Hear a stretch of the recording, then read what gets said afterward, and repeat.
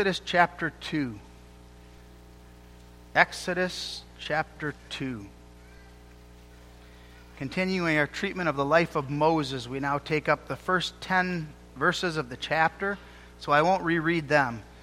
Our text will be the first 10 verses of chapter 2.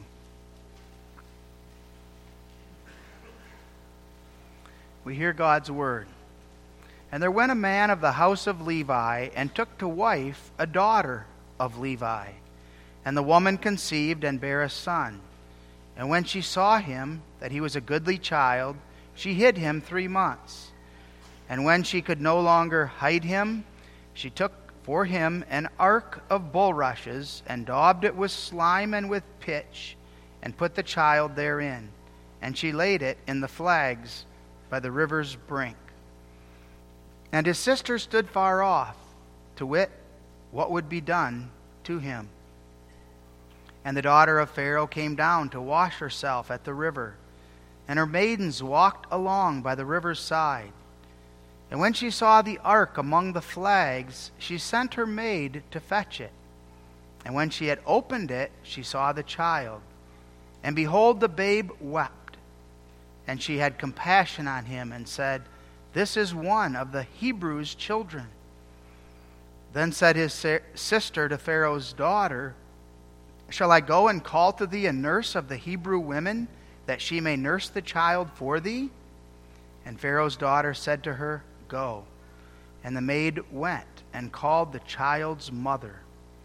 And Pharaoh's daughter said unto her, Take this child away, and nurse it for me, and I will give thee thy wages. And the woman took the child and nursed it. And the child grew, and she brought him unto Pharaoh's daughter, and he became her son. And she called his name Moses, and she said, Because I drew him out of the water. And it came to pass in those days, when Moses was grown, that he went out unto his brethren, and looked on their burdens. And he spied an Egyptian smiting an Hebrew, one of his brethren. And he looked this way and that way, and when he saw that there was no man, he slew the Egyptian and hid him in the sand. And when he went out the second day, behold, 2 men of the Hebrews strove together. And he said to him that did the wrong, Wherefore smitest thou thy fellow? And he said, Who made thee a prince and a judge over us? Intendest thou to kill me, as thou killedst the Egyptian? And Moses feared, and said, Surely this thing is known. Now when Pharaoh heard this thing, he sought to slay Moses. But Moses fled from the face of Pharaoh, and dwelt in the land of Midian, and he sat down by a well. Now the priest of Midian had 7 daughters, and they came and drew water, and filled the troughs to water their father's flock. And the shepherds came and drove them away. But Moses stood up and helped them, and watered their flock. And when they came to rule their father, he said, How is it that ye are come so soon today? And they said, An Egyptian delivered us out of the hand of the shepherds, and also drew water enough for us, and watered the flock. And he said unto his daughters, And where is he? Why is it that ye have left the man? Call him, that he may eat bread. And Moses was content to dwell with the man. And he gave Moses Zipporah his daughter. And she bare him a son, and he called his name Gershom. For he said, I have been a stranger in a strange land. And it came to pass in process of time that the king of Egypt died. And the children of Israel sighed by reason of the bondage. And they cried. And their cry came up unto God by reason of the bondage. And God heard their groaning. And God remembered his covenant with Abraham, with Isaac, and with Jacob. And God looked upon the children of Israel, and God had respect unto them. We read that far. May God bless his word to our hearts. Beloved in our Lord Jesus Christ, Israel finds herself in a very difficult and dark situation. A situation where oppression abounded. And this oppression was not merely due to Pharaoh and his demands. We noted that that was a significant aspect of it, but also due to the sinfulness and the barrenness spiritually that characterized the people of Israel. They were weak, and that weakness becomes evident, especially in the subsequent chapters. We can understand that spiritual barrenness. They had no written scriptures at this time, nothing that they could sit down and read or teach to each other. They had no central place of worship where they could gather to encourage each other. They didn't have an established priesthood. Idolatry, apostasy abounded, and they were rampant in Israel as Israel lived in Egypt. There's a reference years later to the idols of Egypt, and it seems as though those idols and that idolatry had taken hold of the people, and they were bound to it. That idolatry created all kinds of problems with Moses. It created problems with Aaron. It created later problems as Joshua led the people into the land of Canaan. But we understand again how easy it was for them to stray away from God. We have these blessings. We have the Spirit working in our hearts. We have the written Word. We have worship, the preaching of the Word. And yet, how easy it is for us also to walk in disobedience. The promise of God that He made to Adam, to Noah, to Abraham, is being realized in this history. And we note that. That promise was that God would raise up the seed of the woman. That God would make of Abraham a great nation, and God would bless all the nations of the earth in Abraham. That God would bring Abraham into a promised land that would be glorious. And God is realizing that promise. His faithfulness is written on every chapter of the Scriptures, including this chapter here in Exodus. And so we look at here God's care for His church and God's care for His children in preserving in Israel this man who was to be her deliverer, the baby Moses. Noting the promise, noting the providence of God, and noting God's faithfulness. We read in verse 2 that the woman conceived and bare a son, and when she saw him, that he was a goodly child, she hid him 3 months. There's a saying that every mother believes her child is goodly or beautiful. But we have something more going on here in this history. This wasn't just the biased perspective of Jochebed. Strikingly, we read God's commentary on this in Acts 7, verse 20, and then again in Hebrews 11, verse 23. In Acts 7, we have the striking incident where Stephen is being accused before the Sanhedrin, and he launches into a history of the whole of God's church and God's promises. And we read in chapter 7, verse 20, in which time Moses was born and was exceeding fair, and nourished up in his father's house 3 months. And when he was cast out, Pharaoh's daughter took him up, and nourished him for her own son. And Moses was learned in all the wisdom of the Egyptians, and was mighty in words and in deeds. And then we're familiar also with the book of Hebrews, in Hebrews 11, where we have reference made as well to the wonder of the faith that God worked in Amram and Jochebed as well as in Moses. Hebrews 11 verses 23 and following. By faith Moses, when he was born, was hid 3 months of his parents, because they saw he was a proper child, and they were not afraid of the king's commandment.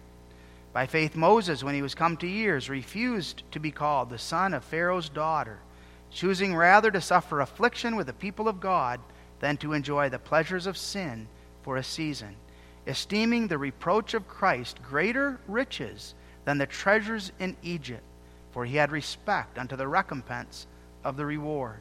By faith he forsook Egypt, not fearing the wrath of the king, for he endured as seeing him who is invisible. God gives us these New Testament commentaries here on Exodus chapter 2.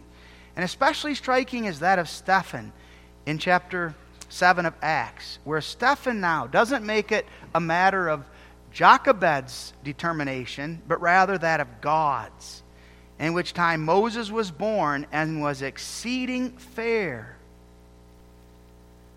So that we take this as more than just a mother's love for her son.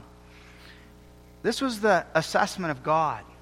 Now, the significance of that ought to be evident from the passage. The point is that Jochebed sees in her son that he's a goodly child, and so she doesn't kill him. Now, there are those that would say it's just a reference to his outward appearance, that she saw that he had a pleasant look, a good complexion, and therefore, because he was looking so good, because he was so healthy, therefore, she didn't kill him. In other words, the only reason she was unwilling to kill him was because he looked nice. That's not the idea. Believers don't kill their babies. Believers don't murder the ones that have defects or don't look nice.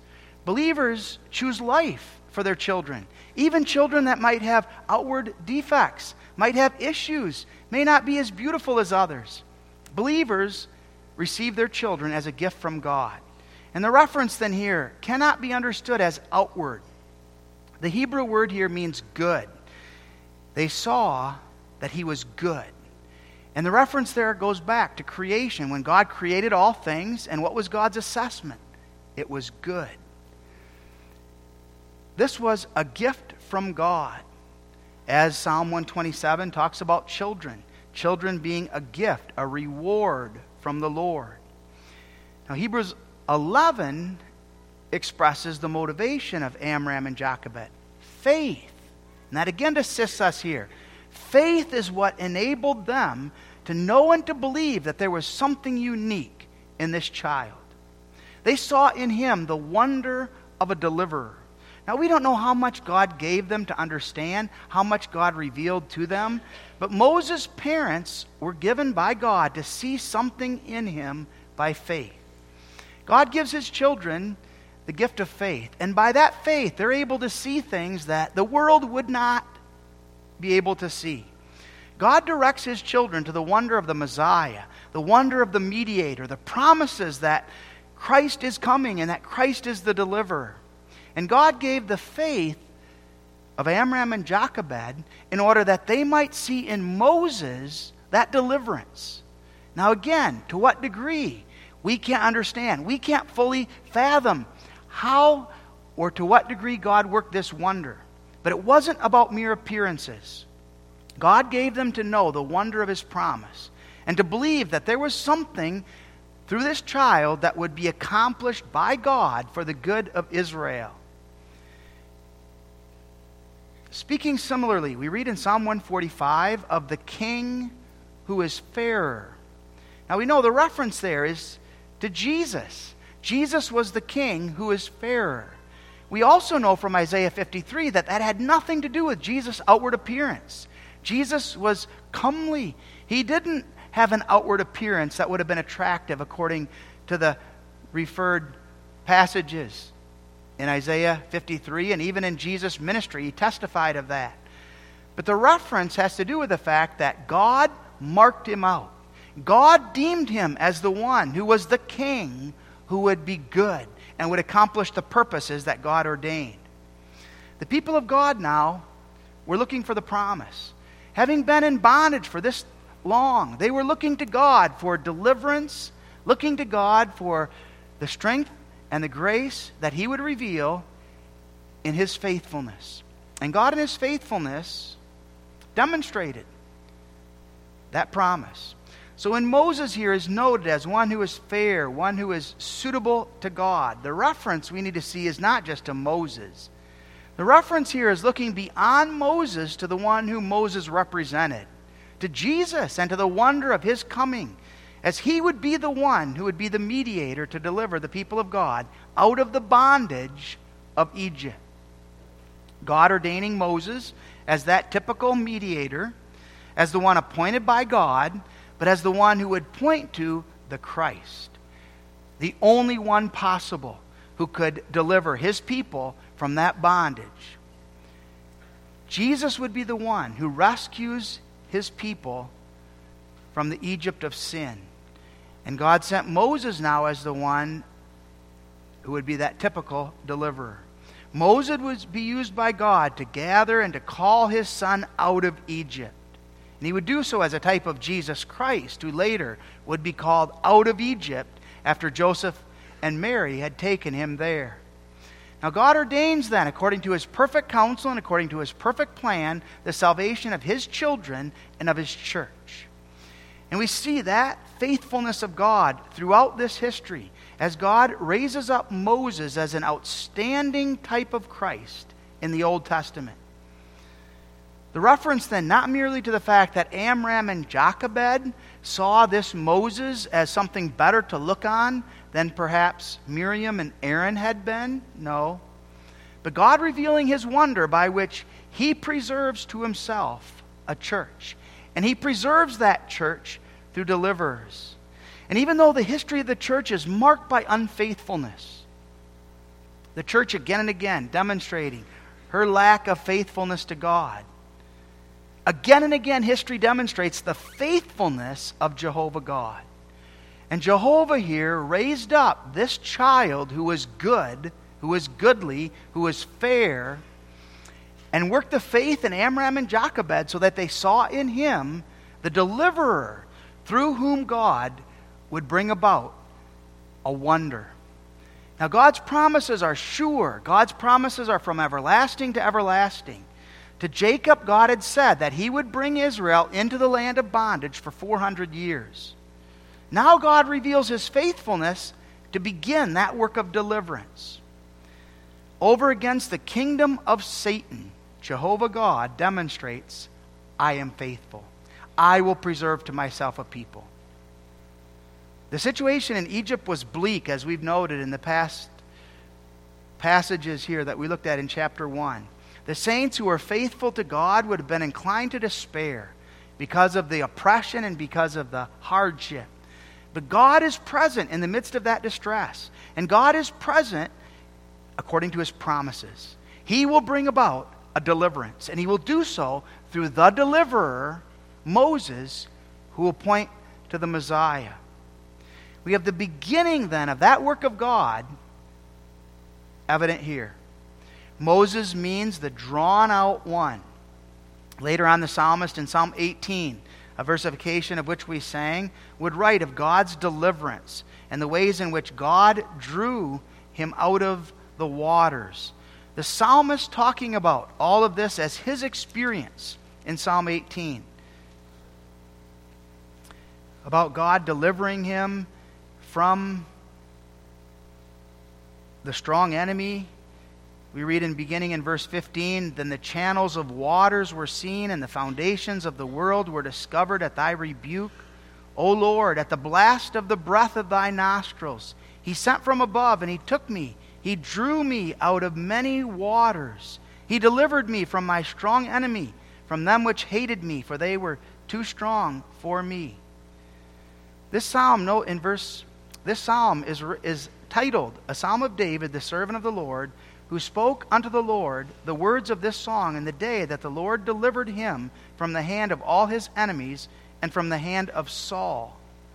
God inspiring David to write this psalm, speaking of the waters and the waters overwhelming him, as a psalm that was messianic and would point to Christ and the waves and the billows of wrath overcoming him, and God bringing about his deliverance. But verse 16 says, he drew me out of many waters.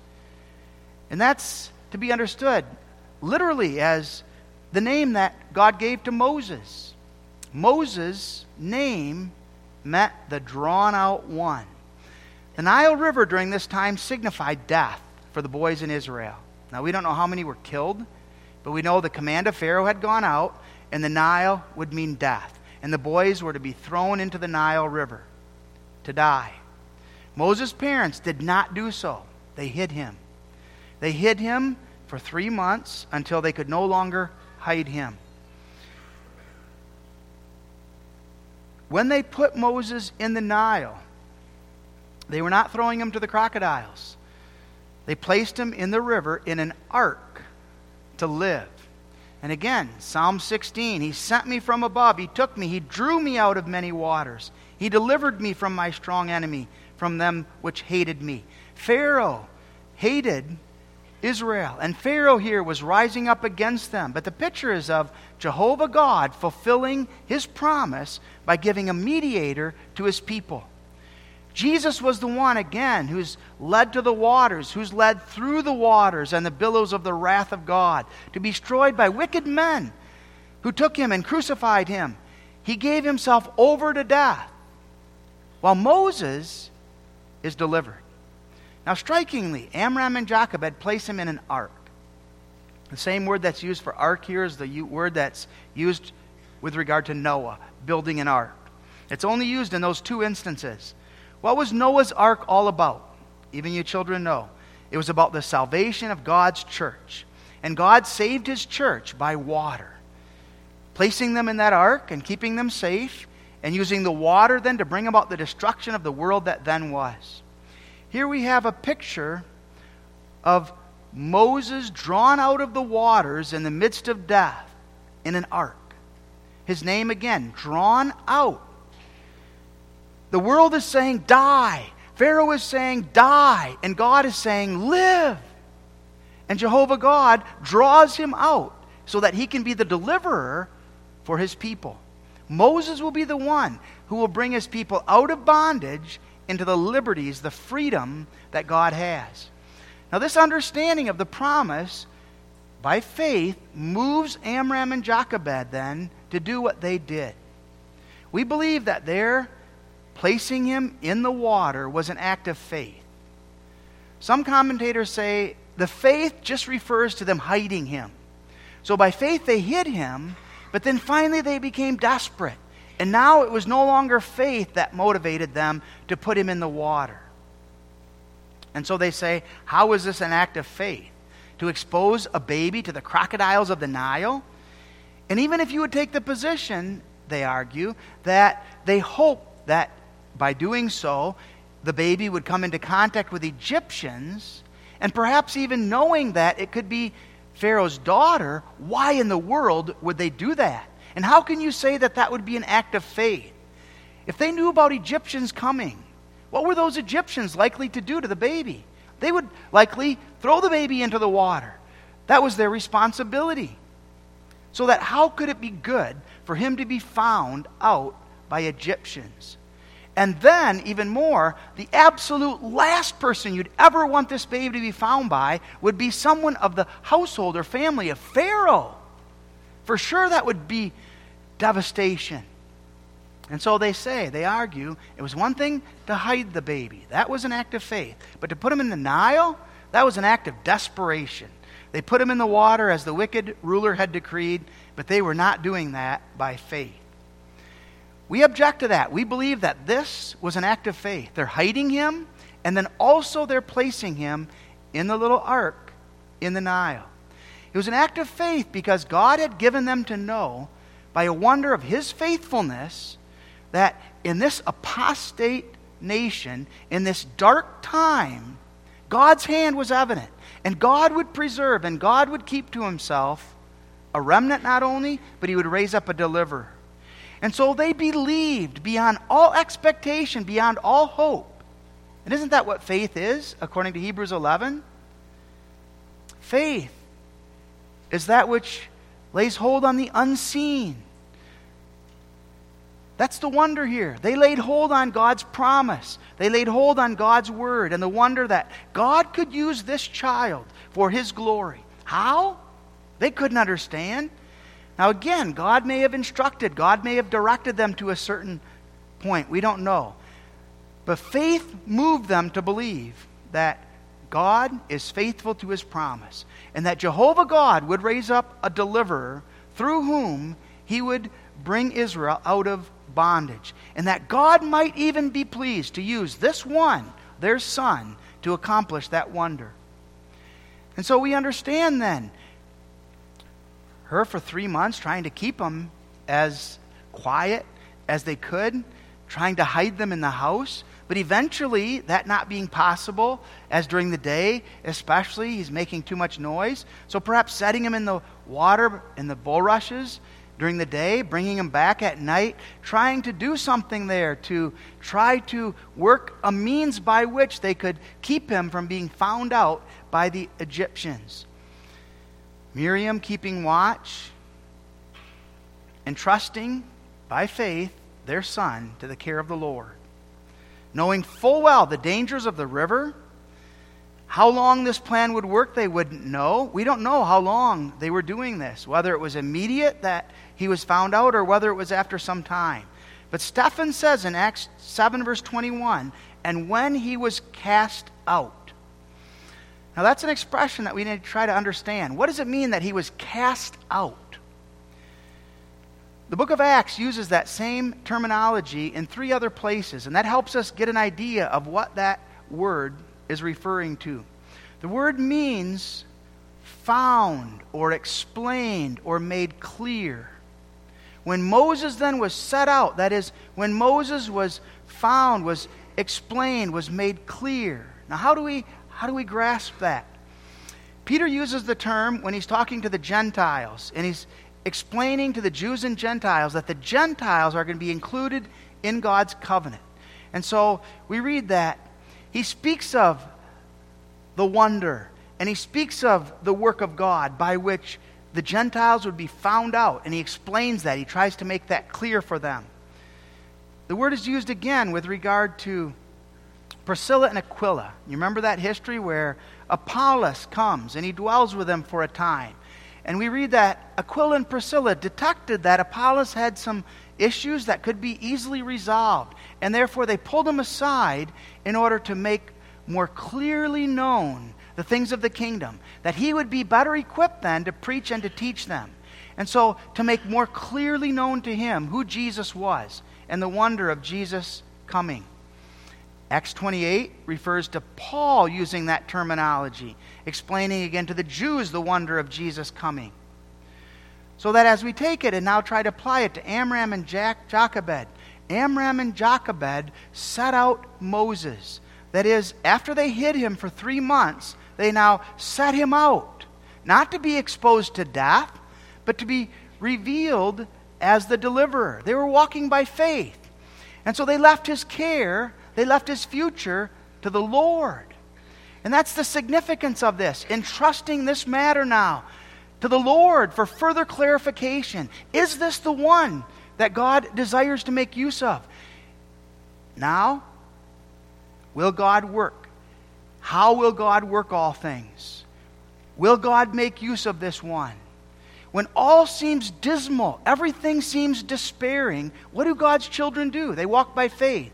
And so they set him out in order that they might see God's hand realized and how God would bring that to pass. Clinging to the promise, clinging to the word, entrusting themselves to Jehovah. And we see that providential wonder taking place here in this history. As they entrust their son to Jehovah, we see God's marvelous providence. And the woman, and his sister, and the daughter of Pharaoh. Verses 2, 4, and 5. God makes use of women in this history. Jochebed, Miriam, Pharaoh's daughter. Now, even though God's name isn't mentioned here in Exodus 2, God is guiding. God's upholding all things that are taking place. And God, according to his providence, is directing the parents. God is directing Miriam to observe. And God leads Pharaoh's daughter now to the ark in order to cause all of this to come to pass. Then when she opens the ark, God moves her to compassion so that she has compassion instead of being cruel. Not only does God hold the heart of the kings in his hands, we see evidence here. God is holding the king's daughter and her heart in his hands. He's leading and guiding her footsteps, and he's moving her to compassion. Now, what a difficult thing to cast our children to the Lord. Some are required to do this at an early age, others later. There are times when God takes our little ones from us. There are times in the past where missionaries had to send their children to boarding schools. Times when parents saw their sons go off to war, entrusting them now to the Lord. God cares for our children. We believe that. A God whose eyes never fail. A God who neither slumbers nor sleeps. A God who is watching constantly over our little ones. And that's the faith now by which Amram and Jochebed set their little baby in the water. Miriam is given courage. Miriam would have been between 6 perhaps and 12 years of age. She watches. And perhaps she was alarmed when she sees the Egyptians coming close. And then she sees them walking out there. And she realizes what's going to happen. But in God's providence again, God not only guiding the parents, God guiding Miriam. And isn't it astounding that this young gal knows how to communicate with the Egyptians? God giving her the ability to know the Egyptian language well enough that she's able to communicate with these Egyptians. And then God working the wonder by which Moses' mother is now employed to be his nurse. The woman who entrusted her child to the Lord receives him back now for a time. What a marvelous wonder of God's providence. God showing his goodness. God showing his mercy and providing in circumstances that would have been most heartbreaking. Now, a ray of hope and a ray of joy. Her son will not die, but her son will live. The providence of God providing this wonder, and the authority of Pharaoh's household, his throne, commending it. Another marvelous wonder by which God is at work. All ways in which God's hand of providence, his love, his faithfulness, as he upholds all things and guides them to the purpose that he has ordained, is evident here in this history. What a remarkable expression of God's fatherly hand looking over the situation and governing everything toward the goal of deliverance. And so Moses is taught by his parents for some 4 years or so. We're not certain how long. And one can only imagine the instruction now that his parents give him.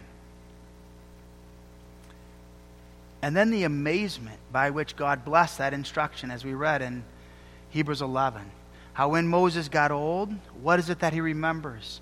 That 4 years of his life. That took precedent over everything else that he was taught. All the wealth, all the pleasure, all of the fame that he was exposed to.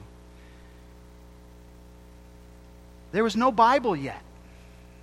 If you think of the astounding character of this instruction, Moses is the one who's going to write the Bible that they're going to know of. Moses will later write Genesis, Exodus, Leviticus, Numbers, and Deuteronomy. So without the revelation of God in Scripture, Moses' mother now is teaching to Moses the things later that Moses is going to be inspired to write down.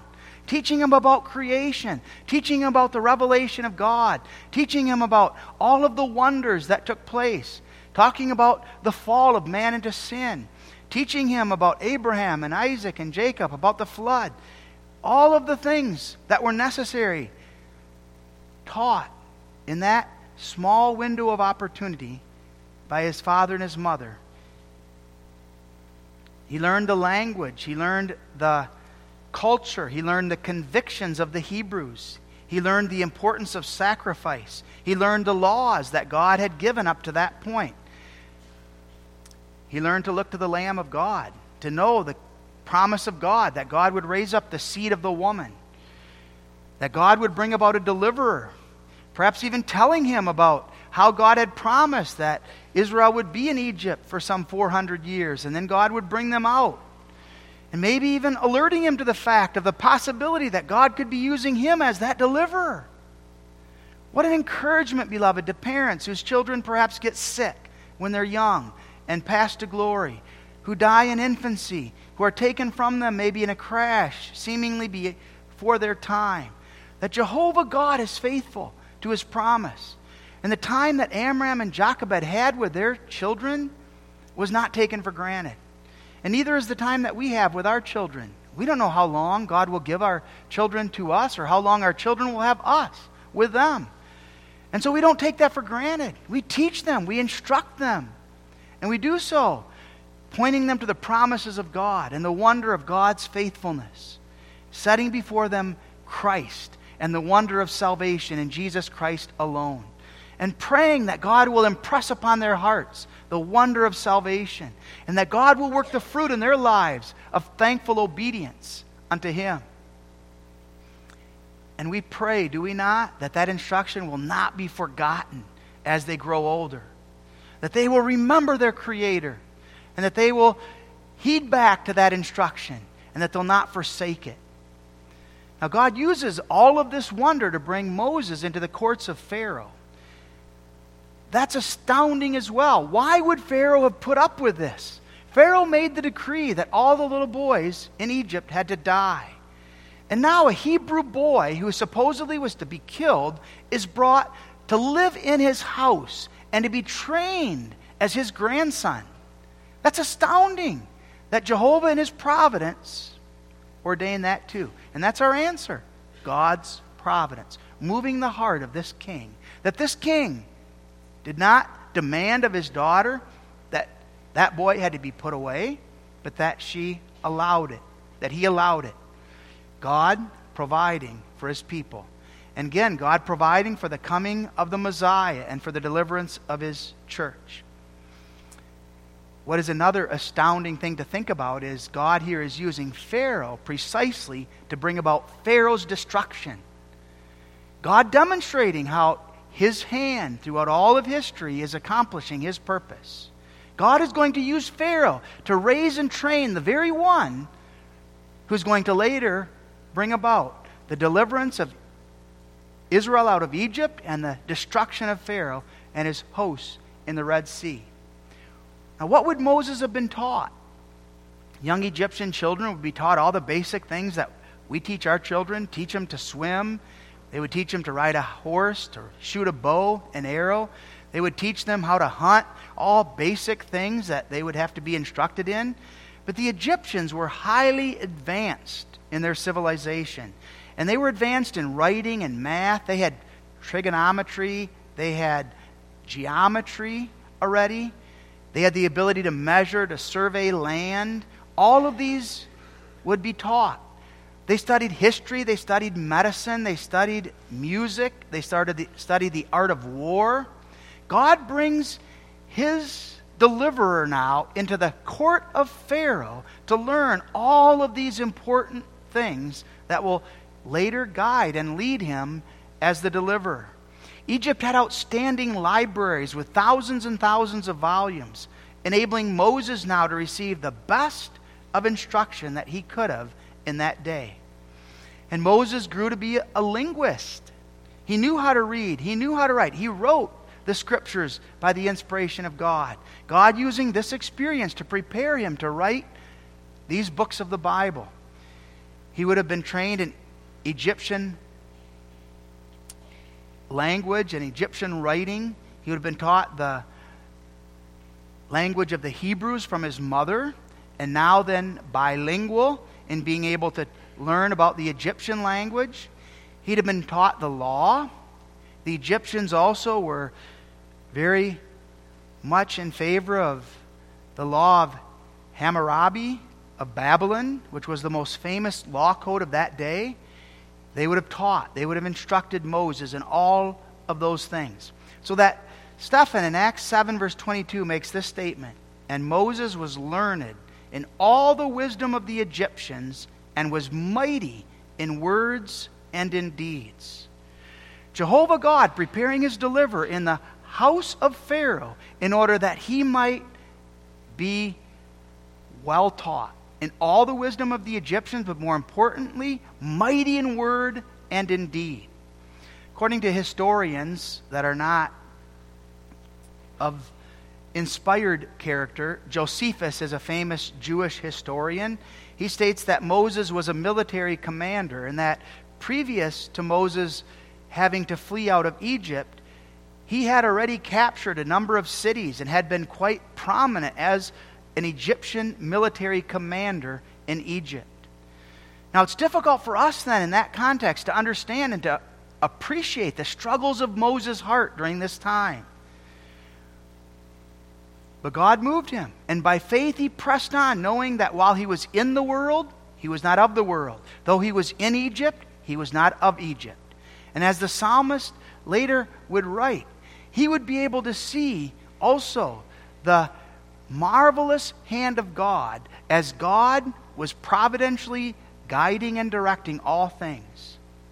God guiding the king's decree, guiding a mother's love, guiding a baby's tears, guiding a sister's quick thinking, guiding the pity of Pharaoh's daughter, the willingness of a Pharaoh, guiding all of the matters of Egypt in order to save his church and to bring about the glory and honor of his name. And God stands by the wonder of providence, demonstrating that he controls all the kings of the world. We sang the versification of Psalm 2. Why do the heathen rage and the people imagine a vain thing? The kings of the earth set themselves, and the rulers take counsel together against the Lord and against his anointed, saying, He that sitteth in the heavens shall laugh. The Lord shall have them in derision. Pharaoh moved against God, God ordering all things. As in heaven he laughed, holding all things in derision and working them toward the goal that he had ordained. And we see in that God's faithfulness. Later, Mary and Joseph would take their young Jesus down to Egypt in order to be saved from wicked Herod. And again, we see the one to whom all this history points is Jesus Christ, the Son of God. Jesus is the one in whom God is well pleased. When we think of that designation, a goodly child, and God's designation of it, who do we think of? We think of Jesus. And we think of the repeated times when God made that designation concerning him. At the time of his baptism, I am well pleased. At the time of his transfiguration, the one in whom I am well pleased. God testifying to the purpose that he had for his own Son. God giving us a Savior who came willingly to save and deliver his people. One who came not as one who was attractive to the world, one who was desired or sought after by the world. The world despised him. There was no room for him in the inn. But Jehovah God would send him through whom he would accomplish the wonder of this deliverance. And at 30 years of age, he shows by wonders and miracles that he is the Son of God. He's set out by God in order to test the people of the world. What do you think of my Son? What do you think of the Messiah? And the wicked men rise up against him. The waters overflow him at the cross. The billows of God's wrath come upon him. But he bears it all for us and for our salvation. In the face of tremendous persecution, Moses' parents kept their eyes of faith on God and on God's promises. And beloved, so it is for us. We don't face the persecution as they did yet. We don't face the intensity of it yet. But we know as the end gets closer, that persecution will come upon us. And that opposition will intensify. And as we face struggles and challenges, sometimes we struggle to see, how is God's hand in this for good? We struggle to see, how is it that God is working this together? And then we remember God's providence. God is faithful. He's upholding all things. He's directing everything. Even though we can't understand it, we believe it. And faith lays hold upon God and on his word and his promises. The devil wants us to despair. The devil wants us to turn to our own strength. But we look to God, and we lay hold on God and his word, and we trust God as the one who is able to bring about this marvelous deliverance. And so in this history, we need to see Jesus typified by Moses. Jesus is the true mediator. He's the true Savior in whom we delight. And God works the faith in our hearts by which we lay hold on him. We trust in him. There's no other individual in the Bible whose history is recorded from cradle to grave as Moses and Jesus. Those are the only two. We don't have such a detailed history and account of most biblical characters. But we're given knowledge here of his parents. We're given an insight into his life. We're given to see how he escaped death threats as a child, how he was trained as a prince, how he chose obedience over the treasures of Egypt, how he became a leader in Israel. And Moses is set forth as one of the most humble men that ever lived. And we see the parallels there to Jesus, facing death threats early on, facing struggles throughout his life, proving his faithfulness again and again over against the opposition that he faced, setting his face as a flint to pursue the will of his heavenly Father and the love that he had for his people, despite all of the attempts of the devil to distract him. God gave us a Savior, and we lay hold on him with thanksgiving. A Savior who did not turn away from that purpose that God had ordained for him. But God also raises up specific parents for those leaders. And we see that wonder throughout history too. And God continues to raise up particular parents who are raising up a generation who's going to be living during the time of increased persecution and opposition. God raising up parents to teach and to train their children, and using parents to preserve godliness and to preserve faith in the midst of this world, so that when Jesus comes again, there yet will be faith here. If you think, 400 years after 70 people had entered into Egypt, God was still keeping faith alive. Today, some 2,000 years after Jesus died, God continues to keep faith alive in the midst of this world. And God promises that he will preserve to himself a people until Jesus comes back again. And so we press on by faith, laying hold on God's promise and believing his faithfulness. Now, when we think about the faith of Moses' parents, we think, how could that have been possible before Pentecost? We're on the other side of the cross. We enjoy the wonder of the Spirit poured out at Pentecost. We know the Holy Spirit, and we're given to be partakers of the wonders of salvation. God brings us to know the depths of his love and the wonders that are ours. But we see here how God, in his faithfulness, was preserving his church already during this time, working faith in their hearts, strengthening them to do what, from a human perspective, would have been impossible, enabling them to press on by that faith. And beloved, we, on the other side now of the cross, knowing the victory that is ours in Jesus Christ, press on. And we do so by faith, believing that if the day comes and we're commanded similarly not to teach, not to rear our children, perhaps even to kill them, we obey God rather than men. And we find our inspiration in the faith by which God preserved and kept the Old Testament saints. God will preserve and keep us. And we press on looking for another deliverance. We look forward to the wonder of God by which this earthly body will be broken down, and God will bring us into everlasting life with himself in the new heaven and the new earth. The wonder of Jesus Christ and his deliverance fully realized for all the church, in order that she might dwell with God in the fullness of that love and life to all eternity. That wonder is ours. And we look to him to strengthen us and to guide us by his providence, longing for that day when we too will be delivered from the Egypt of this life and brought into the fullness of the bliss that awaits. Amen. Our Father who art in heaven, we stand in awe of thy hand of providence, of thy love and thy care for thy church, the marvelous wonder and the strength that thou dost work in the hearts of thy people.